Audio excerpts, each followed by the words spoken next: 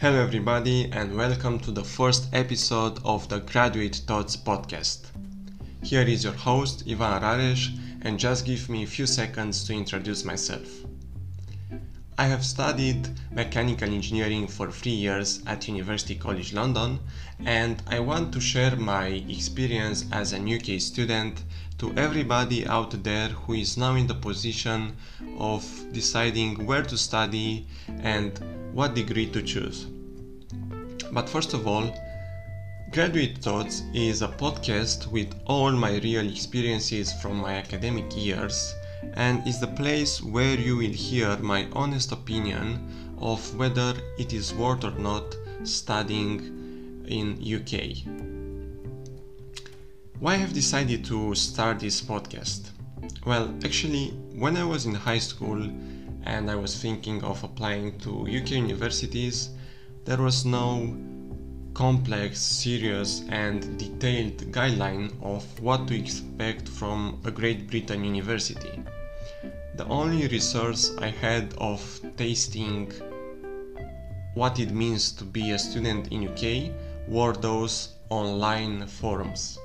And I remember that I was reading a lot of online forums with the stories of other students who were studying in UK, but the fact is that these stories were short and were lacking a lot of relevant information. In other words, people were just presenting the successful stories of graduates who are now working in very big companies and who are now playing very important roles in those companies. No one was talking about the process, everyone was just mentioned the success. So everyone was just showing the peak of the iceberg, but no one was showing what is underneath the water. And this is what I want to do in this podcast. I want to show you what is underneath the water. I want to show you that there are also negative aspects of being a student in UK, not only good ones. And I don't want you to be terrified. I'm not referring to awful aspects. I just want you to realize that there are also some unpleasant situations and things that you might not expect during your academic years. And we will touch all these situations in this podcast with other relevant information that every student that every upcoming student needs to know before getting to an UK university. So, in this podcast we will talk about the UCAS application, the accommodation and how prices vary from city to city. We will talk about exams, teachers, the multicultural environment of any of the UK universities, and of course we will talk about your opportunities after you graduate. So I don't want to waste any more time, and let's dive directly in the first subject of today's podcast, the UCAS application and the ranking tables. My experience with applying to UK universities is related to the UCAS application. UCAS is your LinkedIn for universities. In your UCAS portfolio, you need to include your personal statement, which describes you and your hobbies, your skills, and all your experiences. And of course, you also need to put your academic records from high school. Now, my personal advice is to write in your application every achievement that you are proud of. So let's say you have registered a high score in a mathematics competition. You should definitely talk about this in your UCAS application. Or maybe you have won a football tournament in high school, so definitely mention this activity in your UCAS portfolio, because sports activities are well seen by the admission teams of any university, trust me.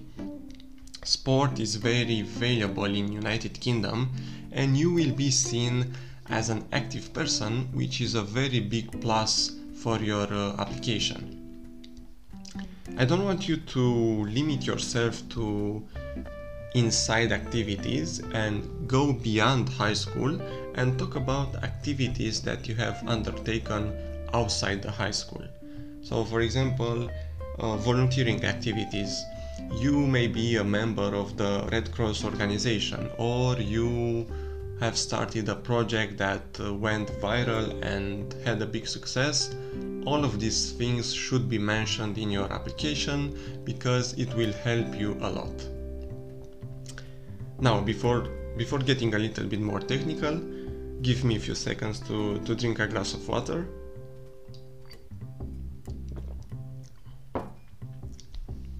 So refreshing. Okay, so let's get a little bit more technical. UCAS allows you to choose up to 5 universities that you want to be accepted at. Now, to give you a safe strategy that I have also used is to do like this. Choose 3 universities that are not so high demanding when it comes to academic requirements, and leave the other 2 options to be filled up with more prestigious universities that are very high demanding when it comes to the requirements. Because in this sense you are ensuring yourself that you get accepted to at least one of that 3 universities that are not so prestigious. I did the same, and it's a good strategy, it's a safe strategy, and I think you should try it too. Now, I have mentioned the requirements, the academic requirements.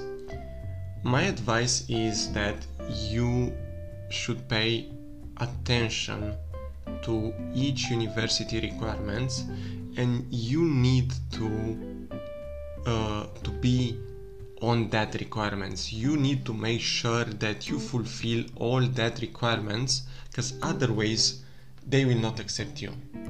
Do not make the same mistake I did when I thought that universities are not so rigorous when it comes to their academic requirements, but in reality they are. So I have a little story in this sense. My English exam is TOEFL, and I have scored an overall score of 93, which is good because most of the universities are asking for a minimum of 91. Now, there is this thing when universities are asking for specific scores in different sections, like they may ask for higher scores in the speaking section, or they may ask for higher scores in the reading section, which is the case of UCL. At that time, UCL was asking for a minimum of 24 out of 40 in the reading section, and my score was 23. So I had one missing point in the reading section, and I thought I don't have to retake the exam for one missing point. But the sad reality is that UCL asked me to retake my TOEFL exam or to take another exam. So for one missing point I had to start learning again for another English exam in order to be accepted for UCL. And that is why I am saying pay a lot of attention to each university requirements and see if you can fulfill these requirements. See if you can be in their academic demands, because otherwise they will not accept you. Okay, we've talked about requirements. Now, your 5 choices. How are you going to come up with your final 5 universities? What I did when I was in high school, I was consulting a lot of the websites that are hosting those league tables, those ranking tables. So websites like Times Higher Education or topuniversities.com are hosting ranking tables. The fact here is that these ranking tables are changing from year to year. For example, if we are consulting the 2021 ranking tables from topuniversities.com, we will see that UCL is the 10th best university in the world. But if you go back and consult the 2018 ranking tables, you will actually see that UCL was the 8th best university in the world. So, as I said, these tables are changing from year to year. Moreover, they are created by taking into account many factors like student satisfaction, the employment reputation of the university, how many international students are studying at that university. So according to these criteria, they are coming up with a ranking for every university out there in the world. Now, my advice to you is, do not let your final decision be influenced by those ranking tables, and you should definitely not be disappointed if you are not accepted to one of those prestigious universities like Cambridge or Oxford, because you will enjoy the experience anyway at any university. Each UK university has something special to offer. Each UK university has that ability to equip you with the necessary skills in order to make you more employable in the market field. Now, you may think that if you are coming from Cambridge or Oxford or another prestigious university, you have a small advantage. But I know a lot of cases that where students who graduated from more average universities went to job interviews for big companies, and they got accepted, they got a job, while students from Cambridge and Oxford were rejected. So that is why I'm saying the certificate that you get after your 3 or 4 years, that diploma just opens the doors of the company, but the diploma cannot get you the job. At the interview, it's about you, it's about your knowledge, your skills, and it's about how much effort you want to put in that interview session. So that is why I'm saying you should not be disappointed if you are not accepted to one of those prestigious universities. Okay, you've come up with your 5 options, you have your list of the 5 universities that you want to apply for. Now, when you choose the degree, most of the students have these tactics of being varied in their degree selection. What I mean is, like, they go for biology at the University of Manchester, and they go for chemistry at University of Sheffield, and they also try civil engineering at Imperial College London. In this way, they are thinking that they are increasing their chance of being accepted, but in reality, things are the other way around. They will make the scenario worse, because the admission team will find you as an insecure candidate. They will see you as an upcoming student who is not decided yet what to study. So the main idea is you shouldn't go for extremities. Don't go for extremities, and keep your degree selection in the same domain. For example, in my UCAS application, I have chosen mechanical engineering at University of Edinburgh, and then I went for mechanical engineering with business finance at University College London. So, as you can see, I remained in the same circle, I remained in the same technical domain. I didn't go for medicine at University of Sheffield. I stood in the same circle, and this is the strategy I am recommending you as well to do.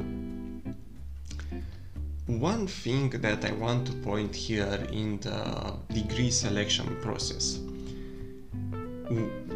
what is normal to do and what most students are doing is they have an inside review of themselves, and they think like this: I am good at mathematics, so I will continue my studies. I will continue also with mathematics, because in this way I do not need to put much effort when I will get to university. And this is the wrong attitude, because if you want to go to university in order to study something that you think you are good at, like I've mentioned mathematics, you are good at mathematics and you choose mathematics for university because you are good at this topic and you think that you do not need to put so much effort when it comes to learning new concepts, learning new theorems, learning new formulas. This is the wrong attitude, because when you are getting to university, you will see that things get a little bit harder.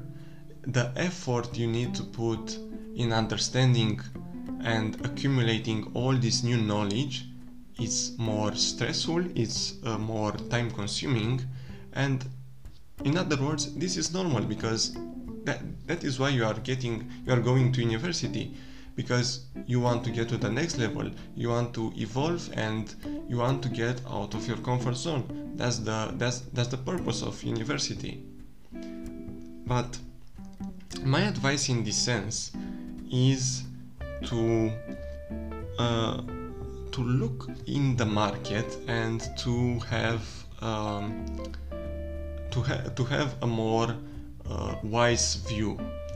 Look over the market, look now what happens in the world, and think of a domain that is in high demand. For example, cybersecurity. Cybersecurity is a domain that is lacking of experts.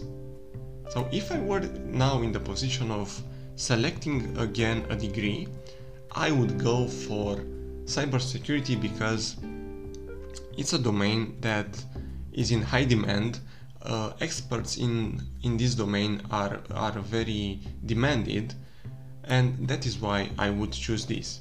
Because the fact is that you may end up in a situation like you go for a degree just because you think you are good at high school now, and you go for that degree. Let's say you are good at geography now, and you like geography in high school, and you plan to study geography in university as well. The fact is that you may end up in a situation where you will finish a degree that is not demanded anymore. You will finish a degree that will not offer you so many job opportunities, because world is evolving, technology is in continuous development, and now things are getting a little bit different. So I'm not saying that geography is a bad degree, I'm just trying to advise you in a sense of paying more attention to what is demanded in the market right now. When I was in high school, I did the same thing. I had an inside review of myself, and I enjoyed a lot of physics and mathematics in high school. I was very good at these two subjects. And when I was doing my research on internet, I was looking for the mechanical engineering structure at many universities, and there I saw terms that were familiar to me, like thermodynamics, fluid mechanics, and in my mind I was something like, okay, I've enjoyed thermodynamics in high school, I was very good at this class. I've also touched a little bit of fluid mechanics, so it can be so hard at university. But the reality is that when you get there, things are harder. When you get there, you will see that what you've learned in high school is too simple, was too little. And even if you thought that it will be easy because you are familiar with concepts from high school, it's not like this.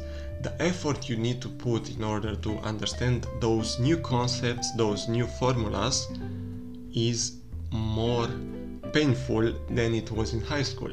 So that is why I'm saying, when you choose your degree, you should be choosing the one that you think it will be demanded when you graduate. Yeah, go for a degree that you think can open you many job opportunities. Okay, now the final thing I want to talk about is your research. Before getting to university, you need to do a lot of research. You need to read a lot about the universities that you are aiming for. You need to read a lot about the country, the educational system from UK, and so on. You need to read about the employment rate from that university. So try to think of many things that you are not confident about and that you don't have so much information about, and search them on the internet. You can also watch YouTube videos from other students who are now recording their lives as students in UK, or you can also hear podcasts like mine to somehow experience what I have experienced in my previous years of studies. But if you want something, let's say, more complex, a more realistic experience, you can go for a foundation year. A foundation year is like a test year where you go to a specific university, study a specific subject in order to see if you like the atmosphere from that city, if you like the teachers from that university, if you like the educational system. So basically you are as a test student. I have this friend who came at UCL in his first foundation year. He was not actually an UCL student, but he was studying architecture, and he had the same things to learn like the other students. The purpose of this experience was to see if he enjoys his time at UCL. And in the end, he enjoyed his time at UCL and he decided to continue his study at University College London. The less pleasant part of the idea of a foundation year is the fact that you still need to pay for the educational fees and you still need to pay for accommodation and the other expenses. It's true that for a big sum of money you get a more complex and more realistic experience than just internet research. But in the end, it's up to you. It's about how confident you are when it comes to your decision of what university to go for. In my case, I didn't need any foundation year. I just went straight forward and start my first year as a full-time student at UCL. Okay, so this is the first episode of the Graduate Podcast. If you have some queries, if you find out that I touched too little on a specific aspect from this episode, please raise this problem in the comment section. Or if you find out that I did not talk about something that you want more information about, please leave me comments and we will definitely discuss this in the next episode. So, talking about the next episode, in the next episode I will talk about my first year as a student in UK, the accommodation in London, food, weather and other relevant information that each upcoming student needs to know. That being said, see you next week with other graduate thoughts.